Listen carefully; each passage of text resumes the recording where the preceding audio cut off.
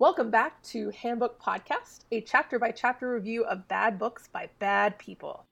This week we are continuing our review of Handbook for Mortals by Lani Sarum. Enjoy! Okay, so I'm gonna step back a little bit. We're gonna go back in time because we just got into that outfit with the stew thing. Yes, okay. We addressed the stew outfit, the beef stew outfit. We'll come back to the beef stew moment. Okay. Time passes after she gets to be part of the show and she saves Sophia. Her and Mac go on that motorcycle ride after Jackson asks her to come to the show. They make out in the rain. It's in the script, it's a sexy scene, but in the rain, in like the actual book, it's like they're just like riding through the desert, and then they stop at like an abandoned gas station and like have a kiss.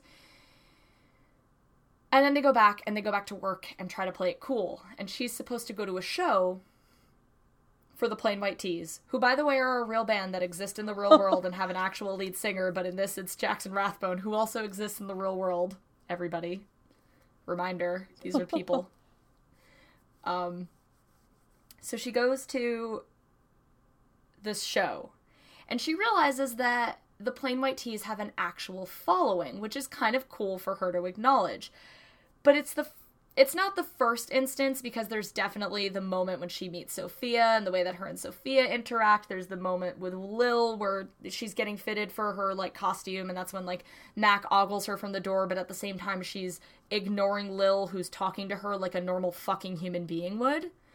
Because women are so inconsequential in this story, and this is actually my biggest gripe with Lani Sarum, is that she talks about how she wrote this book because she wanted to write empowered female characters for her to play, but she doesn't really empower any of the female characters, and the way she talks about women in this book it's really, like, problematic, actually. I'm just gonna pull up the passage. She's talking about the way the girls rush the stage. She gets to the Plain White T's concert. She's wearing this dress. She spent the whole day at the mall, where she assures us that she's not a girly girl who likes to go shopping, and yet she spends the entire day at the mall picking out a dress. By the way, it's okay to like clothes, everybody. It's 2018. We all cover our weird bodies with clothes. It's okay to like them. Considering that now that there's like Metro guys and shit like that, like, it's also a guy thing. Like, one of the things of my other podcast is that one of the male co-hosts wears different shoes every week and takes a picture of them, and we post That's amazing. Like, yeah, like, clothes are a thing. You can be interested in them no matter what sex you are, and it doesn't make you a terrible person. So she goes to this bar where the Plain White T's are playing. I'm really trying to find this passage. So, what's his name? Damar is the name of the character that, like... shit, I can't figure out how to spell his name. She goes to the show with Jackson, presumably, and Jackson offers to buy her a drink afterwards, but while she's there, she's observing the way that the women act about them, and she talks about how she really wanted to get up close to the stage, but she didn't want to deal with the way that the girls were screaming, like they were fangirling. Right. Over... Which is exactly what all the guys do to her. Okay, I'm gonna read this passage because I just found it. The crowd noticed him as he approached the mic and began to scream and pack up close to the edge of the stage. Most of the crowd pushing and shoving at the front were female, and by the way they reacted, you would have thought they had just found out that Justin Bieber was coming on stage. The energy in the room was frantic. I contemplated trying to push my way to the front as well. It did look like it might be fun towards the front in the middle of the excitement. I got why they all pushed and shoved their way up, but I chose to hang back. It wasn't because of what Mac, Riley, Cam, and Tad were doing, though had they gone up to the front, I would have joined them. It also wasn't because I didn't want to upset Mac by looking like an instant groupie for Jackson's band. Mainly I liked observing, and not just the band, but also all the fans that were in the front. They were so enthralled by the band that they didn't notice how uncomfortable they were jammed next to each other on the stage. Some of the girls were looking over at the guys with googly eyes and bemused expressions on their face. Some looked like they were giving the guys their smoldering come-hither stares. Lastly, there were girls who were pretending to ignore them as if they weren't there, when it was even more obvious that they were trying their hardest to get the boys' attention. I laughed at how funny the whole thing was. People watching was one of my favorite pastimes, and I'm pretty sure I was witnessing people watching at its finest. The way that she speaks about women, it's got that sense of I'm not like other girls, like, just laced into it. she doesn't want to go be part of that because that behavior is detestable because it's something girls do for bands. She's saying it, she's not participating in it, and she's insulting the girls who are participating in it. She's looking down on them, and I just found that attitude to be present throughout the book. What's amusing is she does describe these girls that are standing off and pretending to ignore, which is literally what she's doing. Is it not? Like, you were also ignoring the band in hopes that Jackson, but you also know that Jackson's going to come. I don't know. It is the most, like, roundabout way of being like, I'm not like other girls. And it just seems so smug and, like... Now I really want to see if that phrase is in this book. I don't think it is. Because I don't think I would have ever finished it. I would have highlighted that, and I would have noted it, and we'd be talking about it right now. Exactly. Like, kudos for you for pulling the very long game of, like, not being another girl. Bug? But it seems so smug and condescending. That's what I don't like about it. It's insulting to girls who get excited about bands. Yeah. I feel like in our culture we already, like, we diminish women who get excited about things, particularly young women, and we don't need another young woman. Like, she's only 36. Like, she's a young woman, and she's writing about other young women in a way that's really, really condescending, and that actually really bothered me, and it comes up again with the Betsy Johnson thing. I'm looking at my timeline, and there's a little bit of time in between. So we have this Plain White T's show, and at the end, Riley gets trashed, and Mac has to take him home, and she stays out with Jackson and has presumably a good time, and yet we never really see too much interaction between her and Jackson. No, like, this would have been a great place to, I would have made a note that says, like, expand, show more Jackson. Something. But she just says, it seems so easy to talk to him, and that's kind of all we get about it. Like, we had this, like, 20 Kindle page description of what was going on between her and Mac, and we feel that connection between her and Mac, even though I don't think it's well carried out. Like, I get the sense that they have things in common, they have things they want to talk about. I never really get that with Jackson. She's just like, he's pretty and nice. No, it's like anything that she actually had to add to this screenplay never got fleshed out, never got past a second draft. No, and that's where her word count sense. should be coming from, is these additional scenes with Jackson. If you're going to have a love triangle, to the point that you have fucking buttons made for Team Mac or Team Jackson, like, give me some Jackson interaction.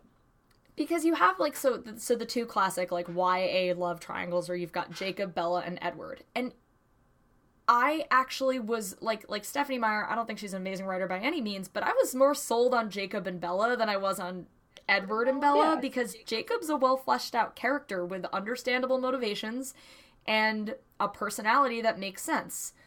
If you're reading The Hunger Games, you've got Katniss, Peeta, and Gale, and she did a good job at painting why Katniss would be... Well, Katniss isn't really romantically interested in any of them, to be honest, because she's like, hey, it'd be really cool if you guys could stop asking me out. I'm trying not to get eaten by wolves.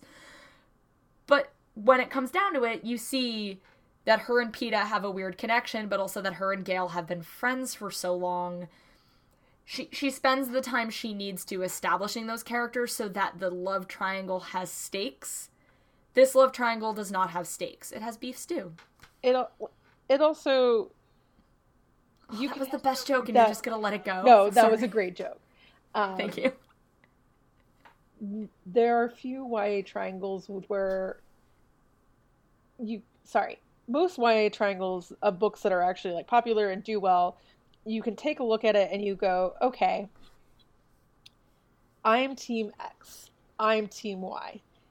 Here is my 15 minutes on why I'm Team X. Give me your 15 minutes on why you're Team Y.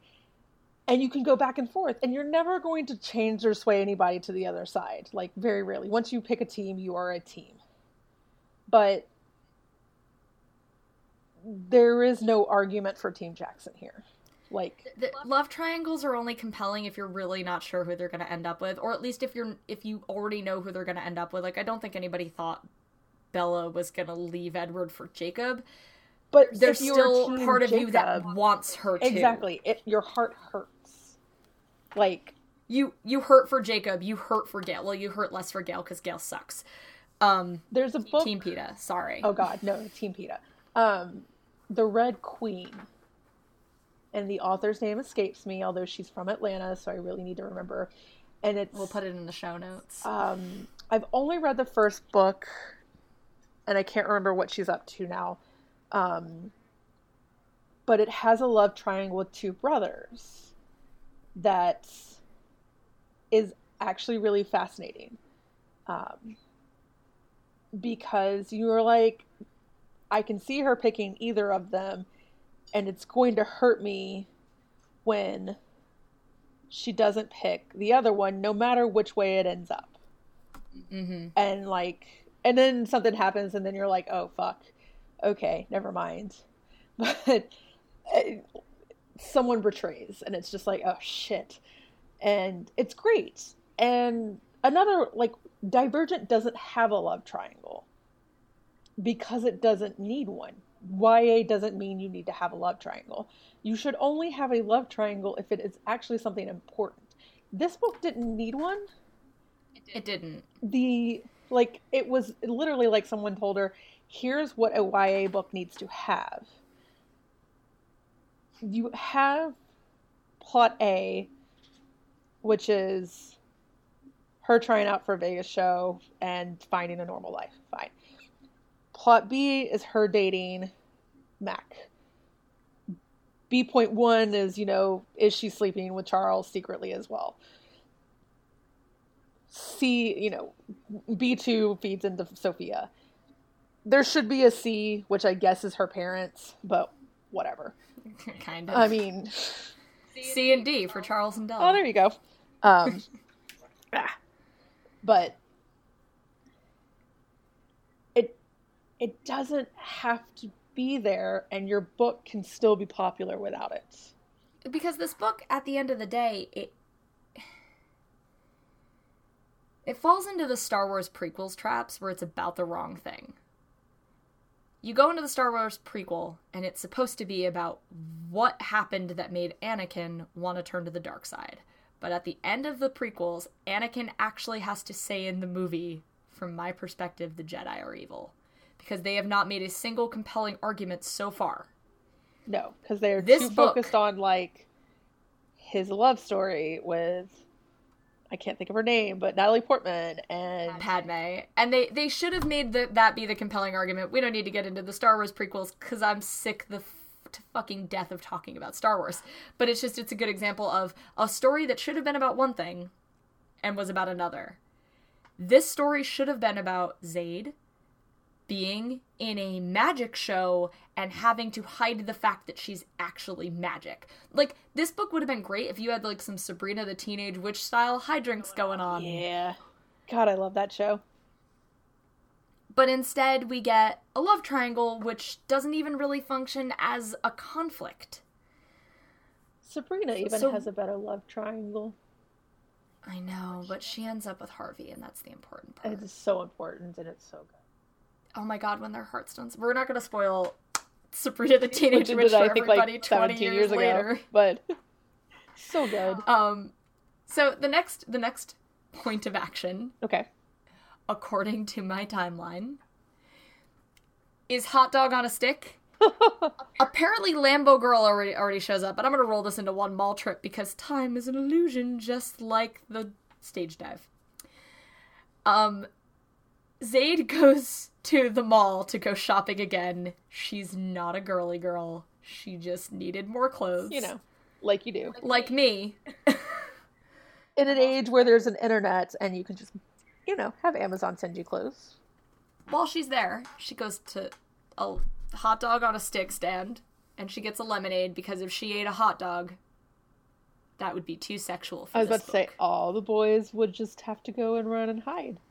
Because she'd be eating a hot dog, and nothing says, fuck me, like watching someone bite into something phallic, right? Exactly. And then chew it, and then, like, get a little on themselves, and cover yourself in mustard. That's what guys like, have you eaten hot dogs with me? Is this what's happened? No, but that's how I eat hot dogs. I eat hot dogs, too.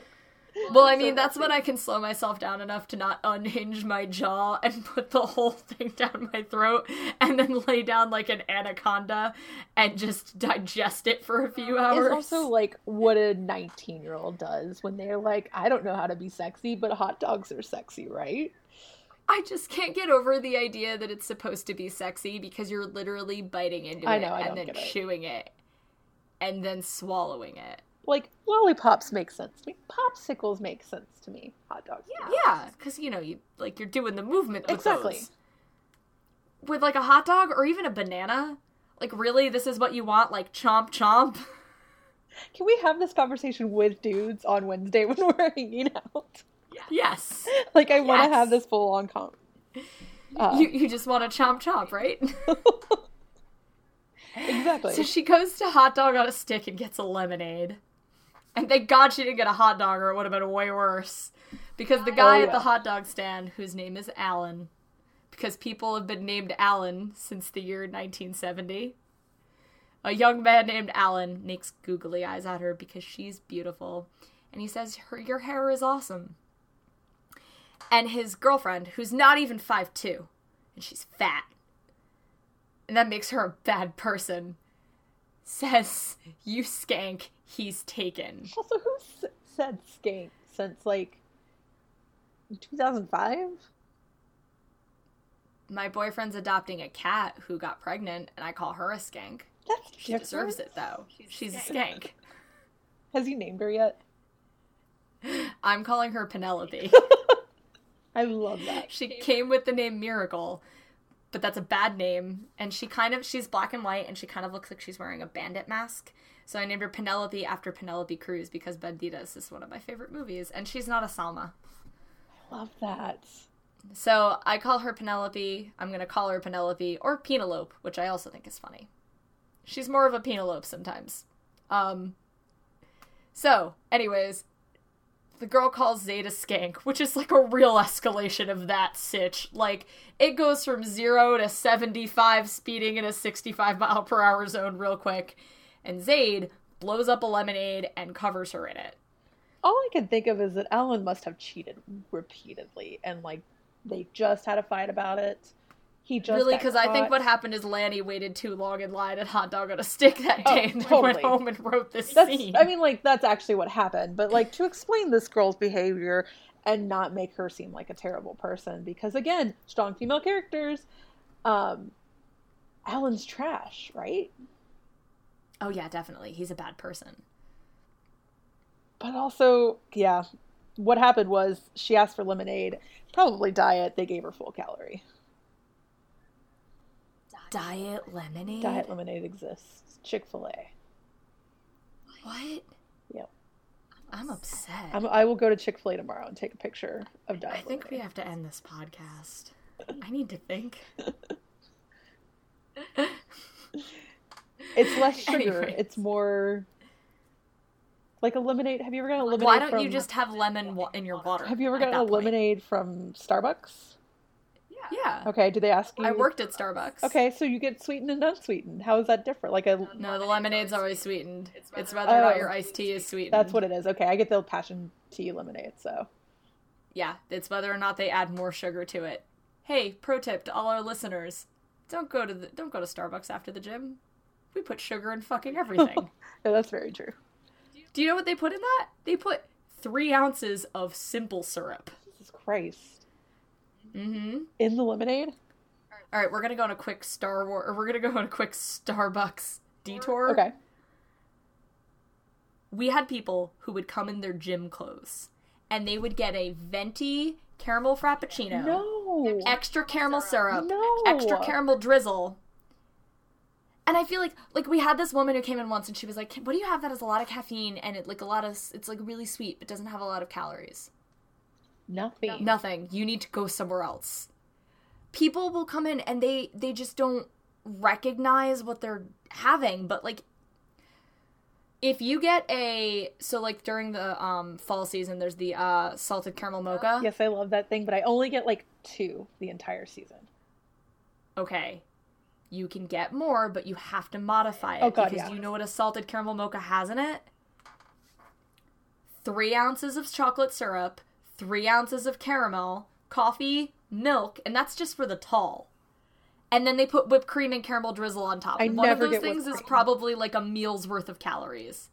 But it's not even calories. Calories is not the bad thing. No, it's the sugar. That is such an insane amount of sugar. Which is funny because Also, I can't stand the salted caramel mochas. everybody bitched about the unicorn frappuccino and how much sugar it had when they literally already had frappuccinos on the menu with more sugar. The cotton candy frappuccino that was such a big secret menu thing that it became an actual thing. That's a thing? Yeah, you can come in and order. It's like the only... So, like, also, another thing. We should keep this part of the podcast because it makes me angry.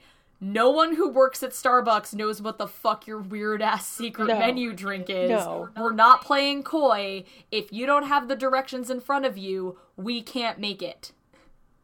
The fact that I don't give a fuck what they gave you at the Target Starbucks. Those aren't real Starbucks. No, they're not. But also, like, it's a thing. Every time that there's, like, a Facebook thing or whatever about that, it's, like, riddled with people being like, there's no secret menu. Like, the fact that people still think that there is a secret menu of any place, really. Well, that's the thing, is that it's like, you can come in and give me directions for your custom $12 frappuccino if that's really what you want. Yeah, that's the other thing, is like, people are like, but I want it cheap. You can't come in and be like, yeah, can I get a Rocky Road caramel frappuccino? I'm gonna be like, I don't know what the fuck that is. How about you just get a black coffee? Which is how I felt every time anybody ordered something that wasn't a black coffee when I worked at Starbucks. Like, if it wasn't a latte or a black coffee, I was like, how about you just get a black coffee? I went in today because I was like, it's too fucking hot, and got an iced chai tea latte. They're delicious. They're the best. When I used to get really hungover and then go into work the next day, I'd get a chai tea latte, 2 scoops of the protein powder that they put into the smoothies, whole milk, and that was breakfast. That sounds really good. It was delicious. And if I was feeling real fancy, I'd get one of the bananas that we put into the smoothies and I'd blend that shit up. That's awesome. It was my hangover cure. Okay, so back to this It didn't cure anything. It just, like, made me not want to die at Starbucks when I was so hungover. Let's get back to this book. Okay. Anyways, we're back from Starbucks. Alright. So she blows up the lemonade on this poor girl who just works with her boyfriend at Hot Dog on a Stick. Also, don't work with your boyfriend. Let's talk about that for a second. Just don't. Don't work. Yeah, never work with your significant other. You're just going to be sweaty and smelly together. Yeah. And you're going to realize that, like, you hate things about how they do things. Some stuff goes down. There's the whole scene that I don't need to talk about anymore, but at one point we get one of those out-of-body experiences where it's italicized and we get someone else's perspective because first person wasn't compelling enough for Lani Sarum. So Drew comments on Zaid. He's like, God, that girl is beautiful, but it's beyond that. There's something unique and special about her. She's not like any other real girl. Bad. That's like a stand-in line for, like, the actual bit of dialogue you're gonna write. And then you have Jackson and Zaid, Jackson and Mac kind of talk about the fact that they're both really into Zaid, and they sort of, like, come to terms with it, which is, like, an interesting bit to have. Yeah, it's weird. It's weird. But we don't need to talk about that because, let's be honest, they're not the characters that matter. It's all about Zaid. Nobody else matters except for Della. So, the characters within this book, the comma boys, as I like to call them, which is because Mac, Tad, Cam, Trig, and Riley are always listed together in a different order every time, but they're always, like, all 5 of them are listed together with commas. So I call them the comma boys. The comma boys and everybody else like to go to this bar called McMullen's. It's where Sophia hits on Mac earlier for, like, no apparent reason that we can really figure out. No. We can speculate, but there are no context clues. Yeah.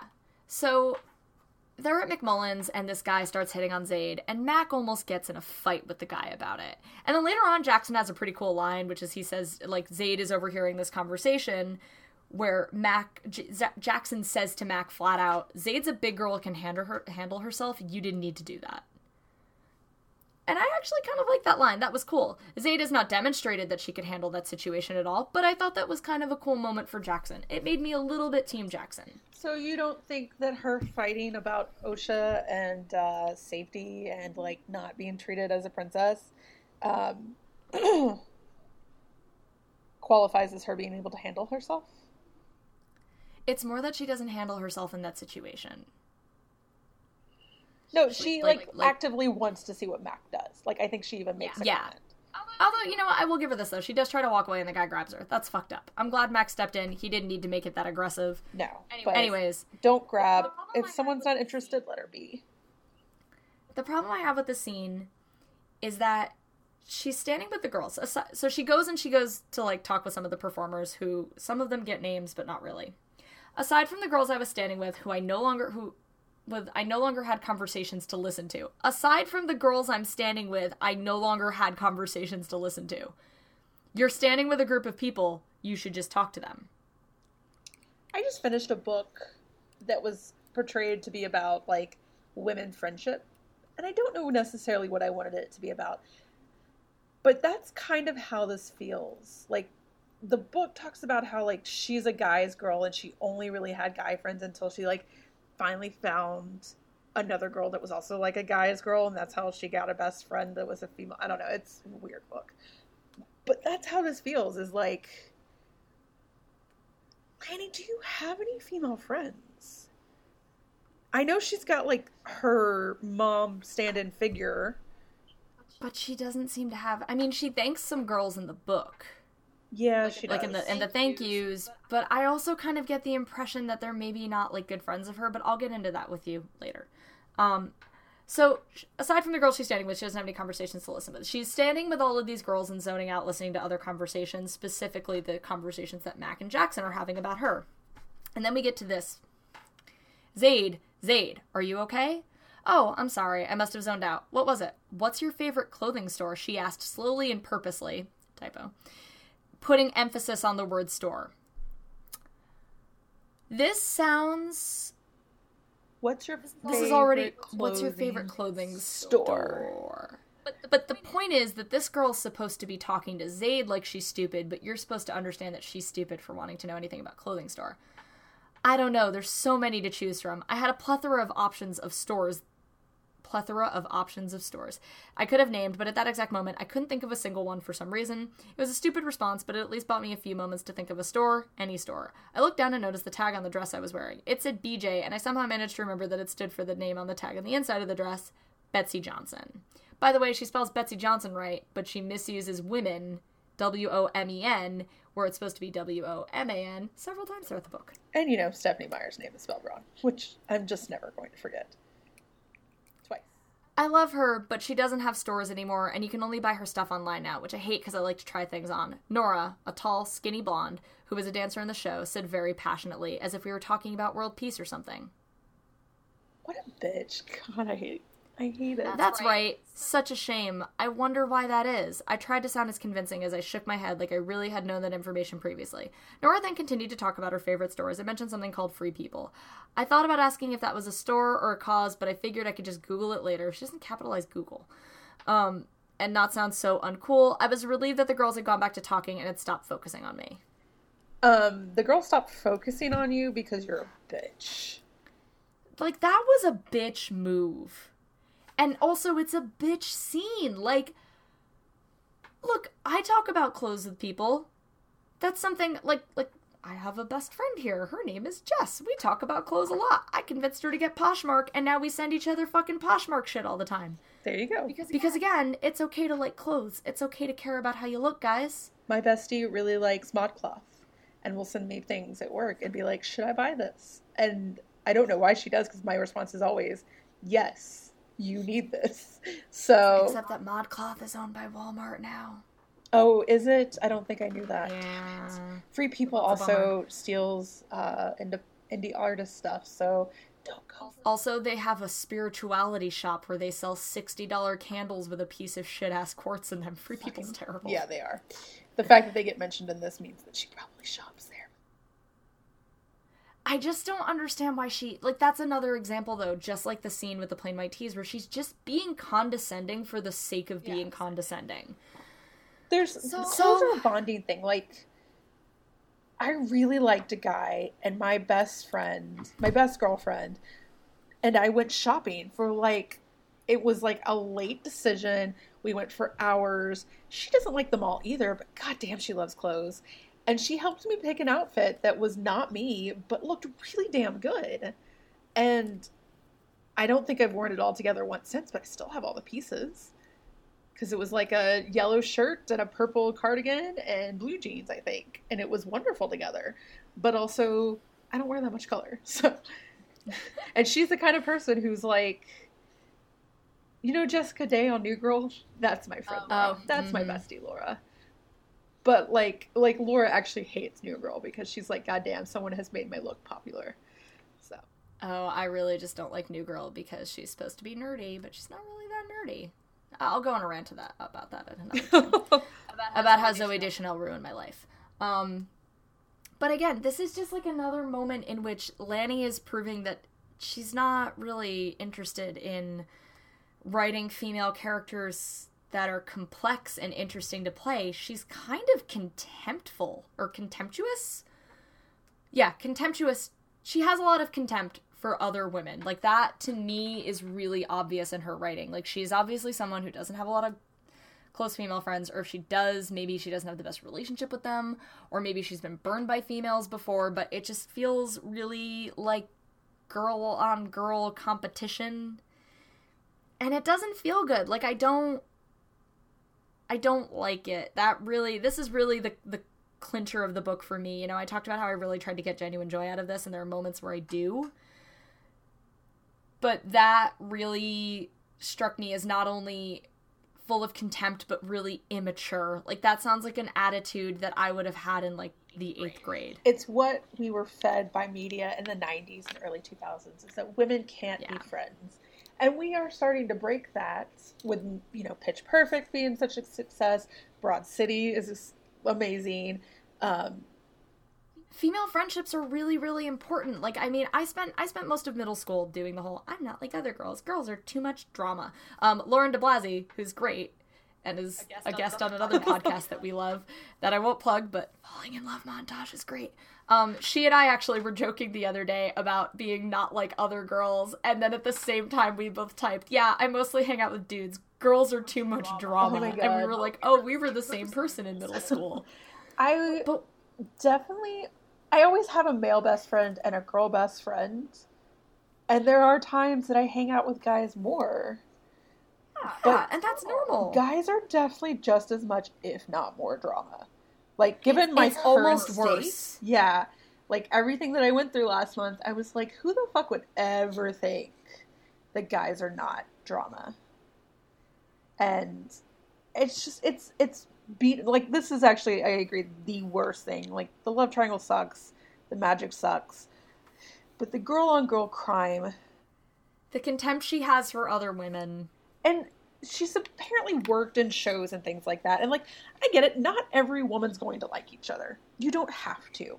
It's almost like they're people. Exactly. Like, they have personalities. I don't like every man I've ever met either.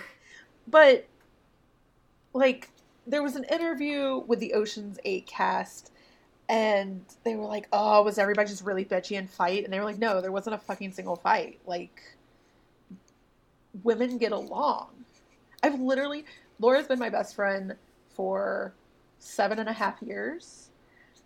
I will not say that we have never gotten frustrated with each other. We've never fought, because we met as adults, and it's just like, she's too chill for that.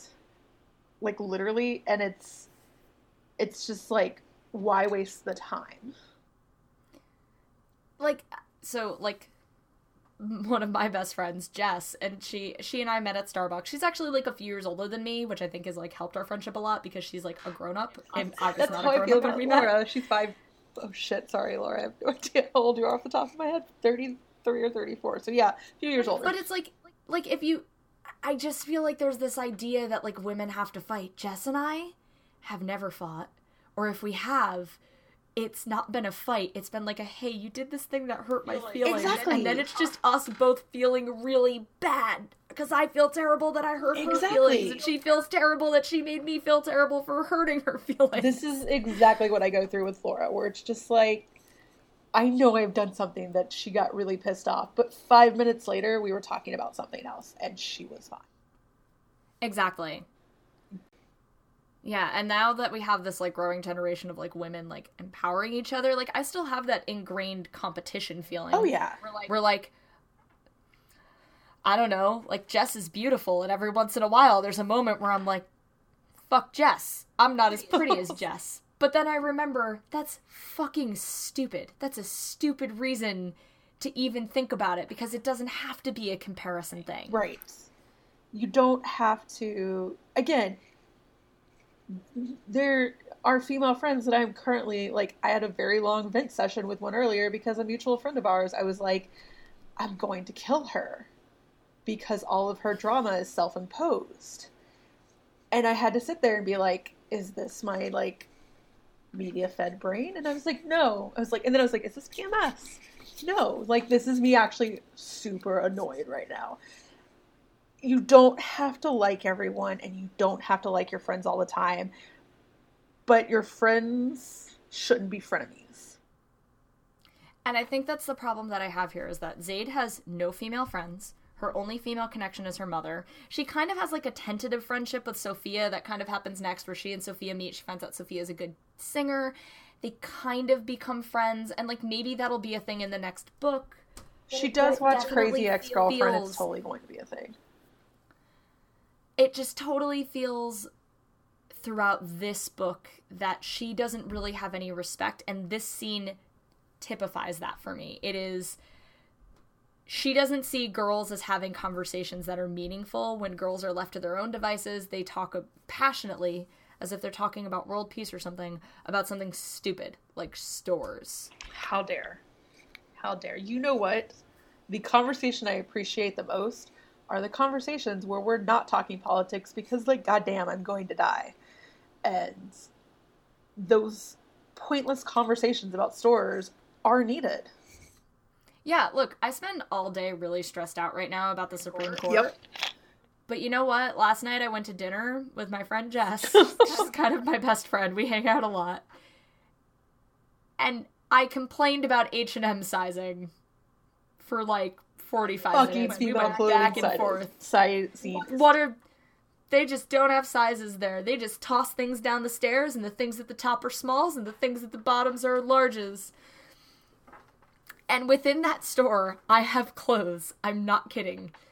I have clothes that are an extra small, and I have clothes that are an extra large, and they fit me, and it's not like, oh, but I wanted this sweater drapey. It's like, this dress is an XL, and it fits me like a glove. I don't know who the extra small was made for. It's too much. I have the same pair of pants from there in 4 different colors in 4 different sizes. That makes no sense. I know. H&M. Anyways, sorry, we can cut that part. I just wanted to complain about H&M. No, that's fine. I like it because you know what we just did? We talked about frivolous clothes stores, and you know what? It was wonderful. It was great. This is what we can talk about as women and have conversations about stores. Yeah. And I didn't feel the need to compete with you at all. Like, no. I wasn't like, damn, Meg. Yeah, no, like, one of my favorite things in the world is that women have acknowledged that we do not wear makeup and clothing for men necessarily on a regular basis. I wore a dress when I went to hang out with Ryan and Ariel a few weeks ago, and Ariel turned to me and goes, "Oh my God, I love your dress." And it was this moment of just like, the rest of the night could go so bad, but that was just so sweet. And thank you. And it's just like, because dudes don't notice. They don't care most of the time. I mean, my bestie and I lived together, and I like would go from blonde to red, and he'd be like, "You look different today." It's like, new glasses? And I'm just like, I can't. Yeah, I would like, when I lived with like my 2 guy best friends for like 3 years, I'd be like, "What do you think of this outfit?" They'd be like, "Great." "What do you think about this outfit?" "Also great." "Should I wear this jacket?" "Sure." No. I'm not asking if, like, I can morally wear this jacket, Alex and Brian. Like, I know I can. Exactly. I'm asking if it looks right with this outfit. Or, like, I remember one day I'd been going through this really bad, like, self-image hating moment. And I finally felt, like, skinny and fit and good again. And I showed my friend Brian. I was like, "Look, I'm wearing high-waisted jeans." And he was like, "Okay." It's like, no. This is the part where you go, "Damn, girl." Exactly. This is what Zayd's missing in her life. This is why she needs the male gaze. I guess. Because, yeah, like...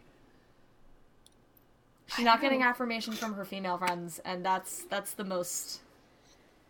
So does this mean that we're going to get a female character that all she does is... Go damn Zaid? Probably. Moving forward. Yes. Nothing really of consequence happens in the middle. There's the bike scene. Yep. She asks the tarot cards what to do about Mac and Jackson and says that she doesn't want to worry about Lambo Girl. So we dismiss the only real conflict that's been insulted. By the way, if you didn't listen to the first season, I'm assuming everybody did, but if you didn't, at one point, Zaid is leaving the mall, where she definitely didn't spend all day shopping. And a girl confronts her and says, I know what you are. That's why women hate you and men love you. And then proceeds to do magic at her and throw her against a wall. And that's it. And then Zaid's friends show up. And Zaid has been thrown against a wall forcefully, and yet she's fine. Yep. And then Lambo Girl disappears. Lil didn't even notice. Lil didn't notice. Well, Lil was too busy thinking about what she had for breakfast. Exactly. So,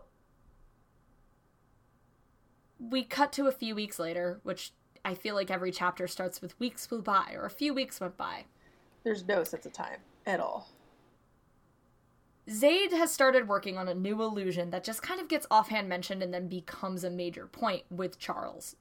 There's a point where Mac asks her to come on a camping trip, and she kind of senses that he's upset that she's not going because she's going to stay to work on her new illusion with Charles.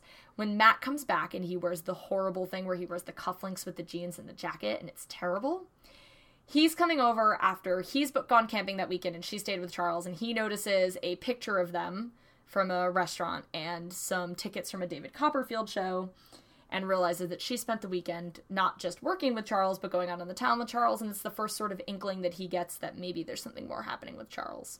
Right. Then the harness scene, where she's wearing a harness. There's several points in the book where Zaid is doing something. She doesn't realize how sexy she is. She's wearing a harness, and she's, like, bent over, and Max starts grabbing the harness. And I'm like, these are not two people who haven't had sex. I'm sorry. No, but yet they haven't. So then there's the bike scene. They're out hanging out. She gets clipped by a biker, something that obviously happened to Lanny in real life. Spills the contents of her bag. Her tarot cards are all over. And Max starts going on about how he doesn't give a shit about that stuff. He doesn't believe in it. And this is the point where I really think Charlie Day should take over for whoever's playing Mac up until this point, because I think he would just deliver this rant so well. She says she doesn't really care, but she's kind of hurt by it. And then later on she goes on a date with Jackson, who's like, hey, let's go get our palms read. And she's like, oh, but Jackson doesn't look down on this kind of magic thing. Which is the only compelling argument for Jackson. Right. That, he's nice, and we'll let her take care of herself. The harness scene is important, not just because it's the only scene in the book that I find actually, like, romantic and kind of sexy, but it's also the scene at which Charles realizes that Mac and Zaid have something going on, and he gives Mac, like, the third degree? Yes. About their relationship. Which is exactly what a father would do. But considering no one knows, two of my coworkers started dating. My best friend Laura started dating Paul, who Paul now doesn't work for the company. They live together. They'll probably eventually go to a courthouse on a weekday and get married, and it'll be great. But it happens. Nobody pulled Paul into an office to be like, what are your intentions? Did Laura's dad work at the place? No. What they did was like, Megan, are Laura and Paul dating? And I go, why don't you ask them? You grown-ass men. I thought it was fill out a disclosure form for HR. Yeah, we actually have a couple that met and started dating and got married on the job, and they had to do some other stuff that I don't know. But yeah, like, my company's strange. It's fine. I don't think it's in any of my social media, so, like, don't get me in trouble, but whatever. Anyways, my point being, this whole third degree thing crosses a line. I don't know who the HR manager is in this book. God damn, they get a lot of work. And yeah, there was something else I wanted to say, but now I can't remember. But yeah, that's the character I want to play. I want to play the HR manager. That's just like... Toby Flenderson. Let's go with that one. That's no, from The you Office? should be Holly Flax. You'd be more of a Holly Flax. Office? Yeah, this is The Office. Where it's just like every time I've filled out a form and some kind of issue, something else has happened. Also, I don't know. I just don't know. This book is so messed up. There's so much happening in it. Anyways, he gives Mac this, like, big long talk about, do you love her? Which, by the way, no, your boss should never ask you that. No. So then we get to The Illusion's finally premiering. And the night before, Charles takes everybody to this diner? Oh, that's what it is. Restaurant. If Mac is supposed to run the board, why the fuck are they doing things... without telling him. Without him there. Like, unless they're just, like, doing storyboards of the idea or something, like, why the fuck? He's the one who's going to have to know how to operate all of the machinery that's supposedly going to be involved. But remember, Zaid's magic, and nobody's ever fucking asked about this. Also, so they're all at dinner. If she's supposed to be pulling her magic from him, or whatever, doesn't he need to be there when she's practicing? Anyways, whatever. I don't honestly remember what I ranted about, and so if I'm sorry if anybody's hearing me rant about the same things again. Internal inconsistencies are really, really annoying. So they all go to lunch, or they all go to dinner, and Charles insists on Zaid sitting next to him, and makes Mac and Sophia go sit together somewhere else, and then we get my favorite moment of the book, which is that emojis are exchanged within the text of the book, but they're Facebook emojis, at least in the Kindle edition. Yeah, they're Google emojis. They are not iPhone emojis, which she specifically says they have. Yep, because iPhone, or I believe iOS has copyrighted them. You can't just, like, use them. You can't. So now we get to The Illusion. And The Illusion is a buck wild situation that I can't even... It would take too long to read, and there was so much happening that I literally can't tell you. All I know is that at one point, there is a glass statue of Charles as a kid. There's an apple tree. The apples get tossed to the audience. They're supposed to be the best apples you've ever eaten. I only remember that part because I'm from New York, and that's wrong. I'm from upstate New York. I'm from the motherfucking apple region, Hudson Valley. The best apples you'll ever eat are grown in upstate New York and Vermont. And I need not to try these. Made by magic in some Las Vegas show. That's insulting. Fuck you, Lanny Sarum. Anyways. So there's this whole illusion, and Mac walks out of the thing. He's not running the board. He decides to let Cam do it, which is insane.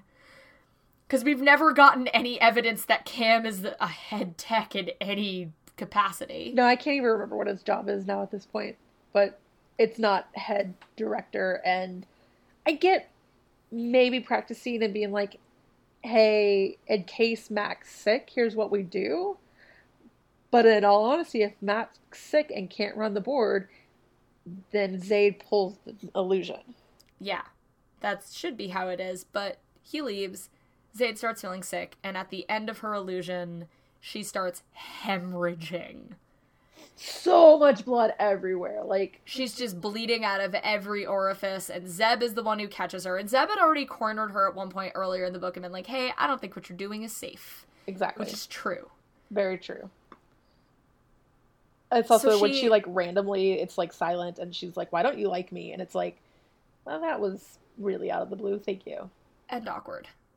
So, Zeb and Tad catch her, and then Mac shows up and realizes she needs to go to the hospital. So he and Charles take her to the hospital, where the hospital doesn't know what to do. The hospital scene is kind of useless, except for Lambo Girl shows up one more time. And at this point, everything we are learning is Zaid reading other people's memories, which could have been a really cool concept had she included it in the beginning, and would explain the italicized third-person sections that also occasionally switch to first-person for no reason. And then within this whole last section, she's telling things in third person, but then occasionally switches to first person, but it's like sometimes her it's commentary italicized on it, yeah. and sometimes it's not.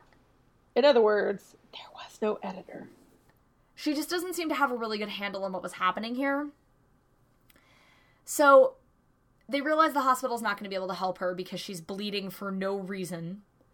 And somehow they release her and put her on a jet that takes her to Tennessee, where her mother's going to save her. This woman is actively losing blood. Yep. They have not stopped the internal bleeding. They take time to have some iced tea and talk about their love. I don't even want to get into it because it's a stupid story. No, all of it's stupid. All of it. The doctor is going to get sued for malpractice, not from Zayd and them, but from someone else. Because, like, they literally, he admits he has no fucking clue what's going on. It's like, the doctor in 30 Rock. That's who it is. Where it's like, anyways. All of it's bad. They shoo the doctor away who's like, hey, this girl's having problems. And he's like, I'm her dad. And he's like, we need a minute. Go away. You're in the fucking ER. That's just not how it works. No. And the fact that the doctor's like, okay. And not like, okay, maybe you guys are having a moment, but again, fucking dying. So they take her to Tennessee, and they explain the whole backstory between Della and Charles, which we don't need to do. But no, there's a long important thing is they explain to Mac that Zayd had been using him as something of a magic anchor to use chaos magic. And this is actually one of the points that stuck out to me in the book, because it's one of the most egregious examples of you really needed an editor. She's explaining what she also does this thing that I remember I learned in middle school. Don't do your exposition in the middle of action. So she's talking about what chaos magic is. This is in the middle of the illusion. She stops to say, I was messing with a particular kind of magic. The kind of magic that was both strong and volatile. That's the end of one paragraph. The next paragraph. I was messing with a particular kind of magic, which I hadn't quite yet mastered. Chaos magic is both strong and volatile, as its name implies, and is by nature very unpredictable. So altogether, these two sentences that come right after each other. I was messing with a particular kind of magic, a kind of magic that was both strong and volatile. I was messing with a particular kind of magic which I hadn't quite yet mastered. Chaos magic is both strong and volatile, as its name implies, and is by nature very unpredictable. There's a comma after chaos magic in that second sentence. That's not needed, I don't think. Yeah, you're separating the subject from the verb, and it's a problem. Yeah. But anyways, if you didn't get, it's strong and volatile. It goes wrong. bad. That's why she ends up hemorrhaging. She's on her bed, and so Della explains to Mac that he has to be the one to release the magic energy in order to start healing her. And they talk about how he's going to use what looks like a dagger to essentially stab her. And this is something, I'm going to be gross, okay? Go ahead. Della explains it as releasing the magic energy kind of like an EpiPen. An EpiPen is not the best example for this. The best example for this is like popping a zit. No, yeah. To be honest with you. Yeah. Because they're talking about how they need to pierce this woman to release all of the magical energy in her. She's a magic zit. There's also a thing where... Or like lancing a blister. I've seen it in movies a few times. I don't know if it's actually a medical thing, because most medical things just make me want to pass out.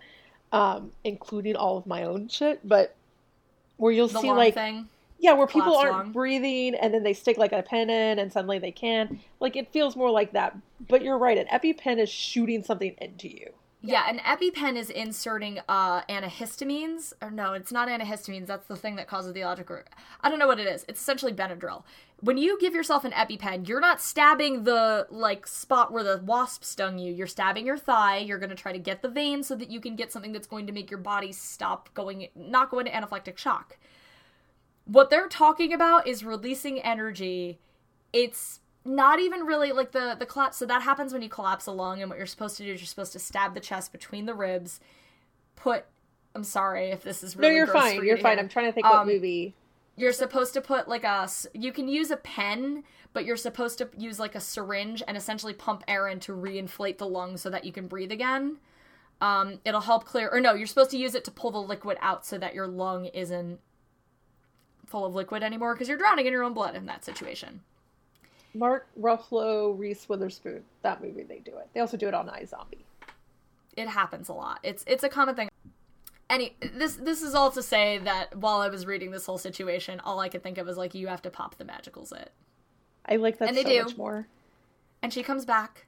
She's in a lot of pain, but she realizes Mac came with her, and somehow at the end she still isn't really sure which dude she's gonna be with. She calls him a Mac puppy. is also chill with this.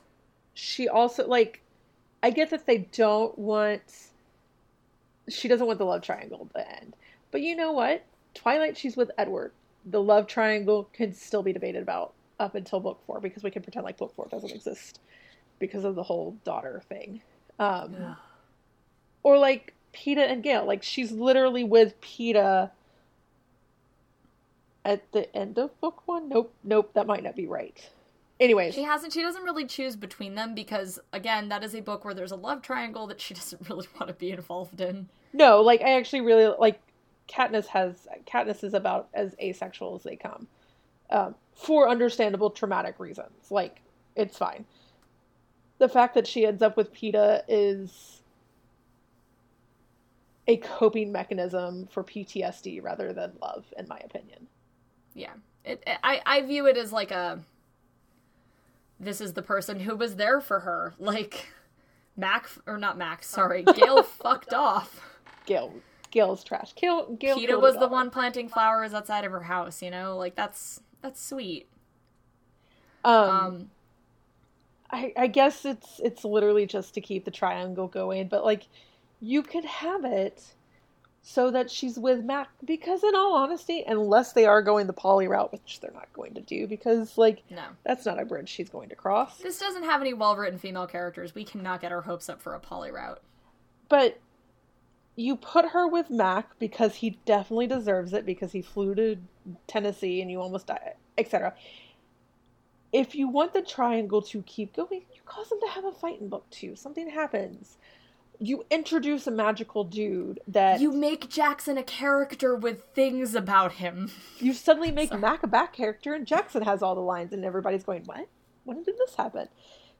So, and then nothing else really happens in this book. Charles and Della get married, and yet when they return to the show, they talk about how Zaid had to look everywhere for a dress, and they don't really make it clear that it's Della and Charles getting married. No, they're pulling the Clueless, like... It's who's gonna get married? Cher and Josh? Is that the brother's name? Anyways, getting married. Paul Rudd. Yes, Paul Rudd, who still looks exactly the fucking same. So Charles and Della get married. Zaid catches the bouquet. It's a thing. Her mother magically. And then we get gay people or gender fluid people are all magical because we need to otherize them some more. Aunt Aldith, who comes and says, we knew that, like, Zaid's the special child or something, and then, according to the actual description, lights the whole fucking reception on fire. And that's the end of book 1, kids. That's not even book 1, that's the start of book 2. Oh, it is? Shit. Well, Mac asks if there's a handbook for mortals somewhere. And in that scene, I imagine the song from the end of the Power Rangers movie. It's not Blinded by the Light, but it sounds like Blinded by the Light. Yeah. It sounds a lot like it. Like, there's, like, music slowly, like, building in the background, and he's like, is there, like, a handbook for mortals? We've never really established that anybody's immortal, though. No. It's like... I think I went on a long rant about Sabrina last time this happened. Being a witch doesn't make you not immortal. Which is why Harry Potter calls them muggles. It's a different name. Like... No mages. Yeah. Although, you know, it's like, if this book takes place in a world where the Plain White Tees and NSYNC exist, why wouldn't he say a handbook for muggles? Because I would love that so much more. That would be our reaction. Especially as she's trying so hard to get J.K. Rowling to recognize her book. She is? She tweeted someone with J.K. Rowling the other day, and I was like, oh, you're embarrassing me. No. Yeah, I really hope she redoes the beginning of this, maybe realizes, like, how terrible this opener is. Also, it does say that the book's coming out this year, but it's definitely not. She's definitely not making any mention of writing it. Well, she's doing Wizard World. Yeah, that's her life. She just does the con circuit, because that's where she sold all of her books, supposedly. Which, like, you asked me this a few weeks ago, and it still has yet to leave my mind. Okay. I have a friend who writes amazing Jane Austen retellings.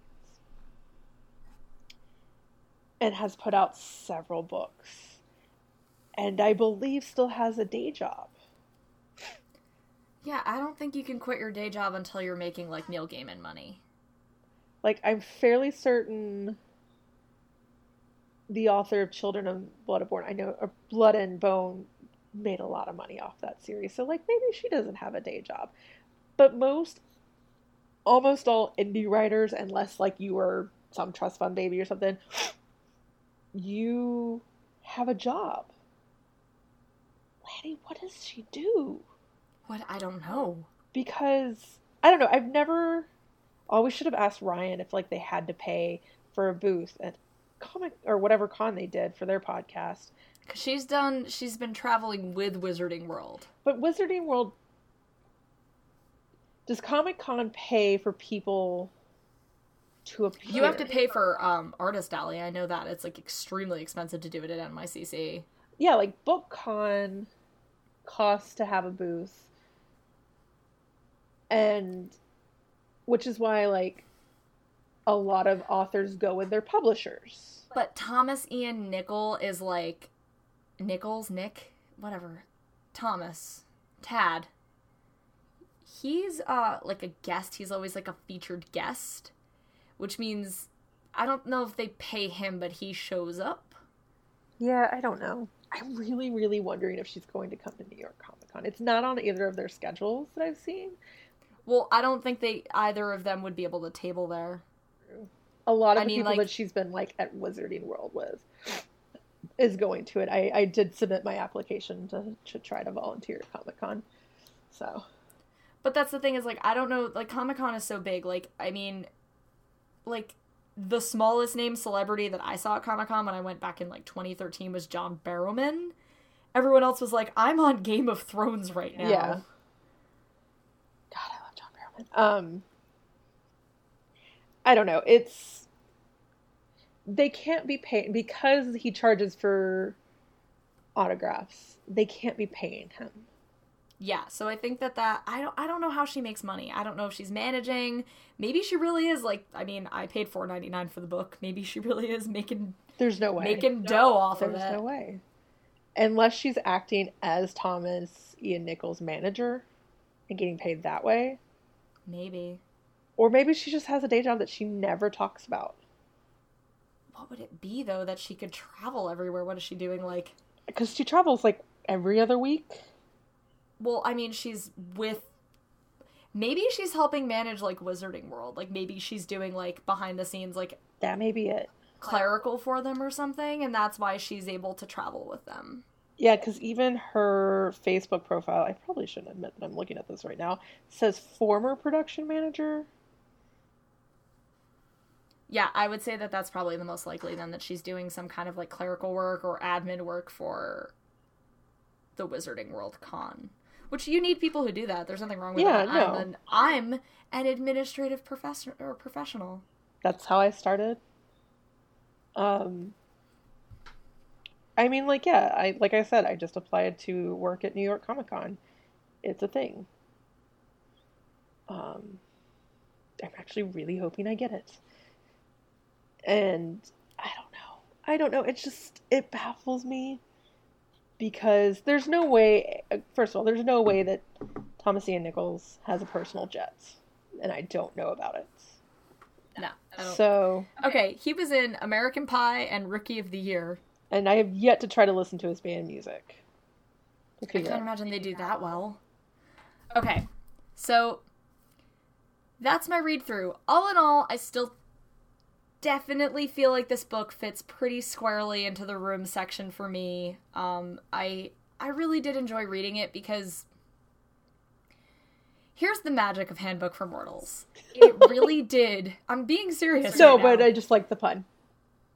The magic, without a K though, because I live in the real world. I feel like it really captures the reckless abandon of the self-insert fiction that I wrote when I was like 12 or 13 years old. And that's not really to like diminish Lani Sarum. I don't think she's a great writer. I think she could have done with a beta reader. I'm not sure that I would have done better though. And back when I was like 13 years old and I was reading a bunch of Tamora Pierce novels, I wrote so much fantasy in which I was just the main character. And I had so much fun with it. And it was so good to lose myself in that world. And I can see how Lani Sarum lost herself in this world. And that's kind of like, that's what was evident to me underlying all of it. Like, the sexism sucked. Yep. The internalized misogyny sucked. The complete lack of people of color being present sucked. But you can tell that the reasons that those things happened in those books is because she's a white woman, and this was all underpinned by her losing herself in a world that she finds better than the one she lives in. Right. And that's the truth. There's nothing wrong with that. And I mean, we all have that stuff, and it's great.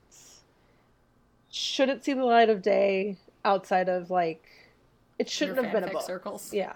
Yeah. It shouldn't have been a book because, for many reasons. But, okay, it's fine being a book. It should not have been a book that she is so adamant about. It being deserving of that #1 bestseller spot, because it's not. No, it's not. It would have been fun to find this book and On Wattpad. Yes, definitely. And been like, okay, I know this, like, and to message you and be like, I know this is terrible. I need you to read it because we need to talk about it, kind of thing. Something like that, it would have been fine. It could have gotten a cult following that way. But it's not going to at the end of the day. It really does hinge on this next book. I really think that she has room to build something, but she's gonna have to redo this foundation at some point or another. Oh, yeah. If she does, cool, and we will still talk about it because at the end of the day, she's not, what she's doing about this book, it's not a great thing, and she's not a good person for it. And the Brooklyn Nine-Nine episode I watched right before we started recording, Gina goes, by having detective on this plaque, you are discriminating against me worse than segregation. And both the captain and Terry shake their head, and she's like, did I go too far? I went too far. I'm sorry. If you had just done that. Like, there was something about that apology that I just went like, why is it so hard for people to do this? To apologize. I went too far. Did I go too far? Shit. Okay. I'm sorry. Let me back up. It's fine. It's acceptable. And if people did that more, maybe people would let people apologize more. Maybe that's the thing, is that she doubled down when she got called out for what's kind of bad behavior, to be honest. Yeah. If she had come out and been like, you know what, we fucked up. We tried to get a year's worth of books to represent a week, thinking that it might do something. We fucked up. Instead of doubling down and being like, no, I sold that many books in a week. I did it. She's a problematic fave, I guess. Yeah, and if anybody goes to a Wizarding World, I have one friend that did, but she is so far removed from this that I'm just like, by the time I realized she had gone, I was like, did you see Lani Sarum? She's like, I don't know who that is. Oh. Damn it. So. All right, I'm sure we will talk about Lani again. Yes. Because we will definitely, we'll probably do like a mini-sode at some point where we catch up on her, but this podcast is no longer going to just be a podcast about Lani Sarum. Dun dun dun. This is now going to be a podcast about other bad people who write bad books. And we think we're putting our crosshairs on Felina Hopkins. Oh, yeah. We definitely are. So... And by doing this means I'm totally going to run into her in the subway and it's going to be fine. Ah, awesome. This is great. You need to film the whole thing. But first, we're gonna... So, I started reading Cocky Roommate, the first in the Cocker Brothers series. And I'm not kidding, guys. There is a man naked in front of a woman he doesn't know holding his dick in the first page. I have not read this. This is after she uses the word lemonade shower. So I think next week what we're going to do is I'm going to read the sample and we're going to talk about that. Because we're not going to do book one. We're just going to read the sample and then have another book from the series. Unless people pick the book from the first book. Yeah. But we are shifting gears.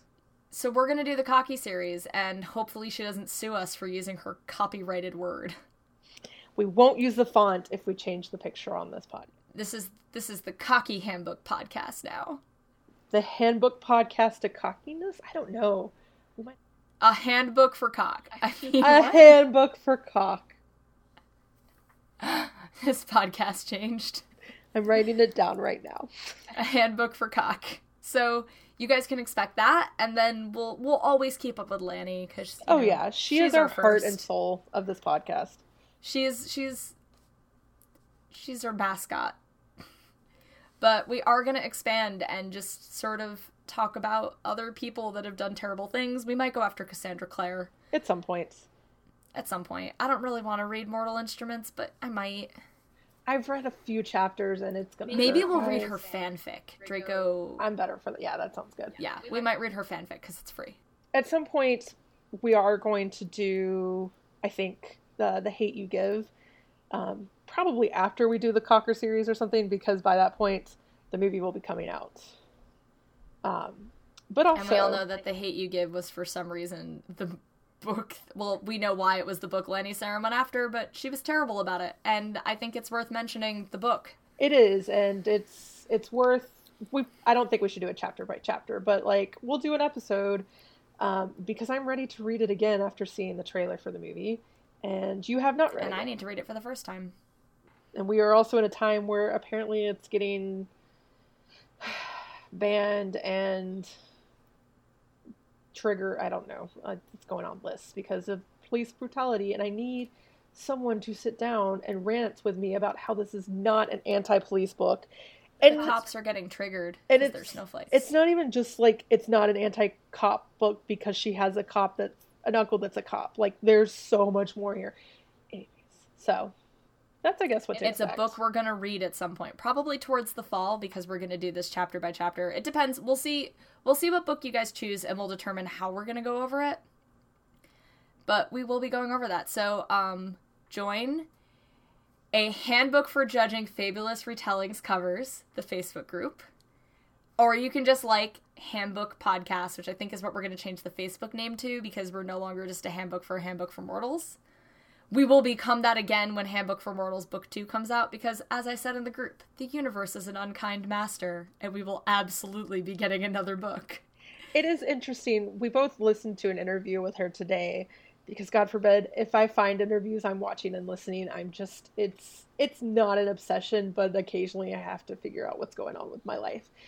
But, the rumor is... This is where the joke, the bad girl of the New York Times bestseller list comes from. Thomas Ian Nichols introduced her as such. Oh my gosh.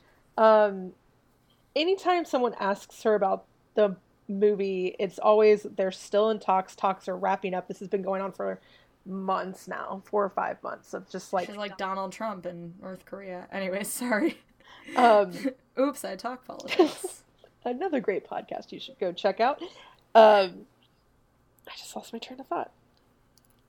So you listened to the interview. We were talking about books and movies. She didn't mention at all that she was writing a second book. She wasn't like, I'm writing this book. Nope. There's not been anything. They're still talking about how it's going to film later this year. In her backyard, on her iPhone. I'm not convinced this movie is going to come out. And I'm very curious who's going to attach themselves to it. But... Tommy Wiseau. I hope so. He can play Charles. Sorry, that was You mean more to me than life itself, Zaid? On that note, follow us. Yeah, we are on Twitter at Handbook Podcast as well. Yeah. And we're going to stay weekly. And we haven't discussed guests, so I have no idea if we're going to do guests or not yet, but... We'll discuss at some point. I mean, I don't know. I really like the sound of my own voice, and that would really cut into that. I'm fine with that. It's easier just to schedule 2 people. But we will eventually, I mean, listen, Lanny Sarum, you reach out to us. I'd love to talk to you about your book. Honestly, yes. That goes out into the universe. And we would not sit here and bash be mean to you. Or anything like that. We want to talk to you. Legit have questions. We don't want to hear the elevator pitch that you've been giving everybody else. We legit want to talk to you about this book and your decisions in life. Because it's amazing to us. Yeah, what you did. It's... Anyways, thank you guys for listening. We'll be back next week. We'll be back next week.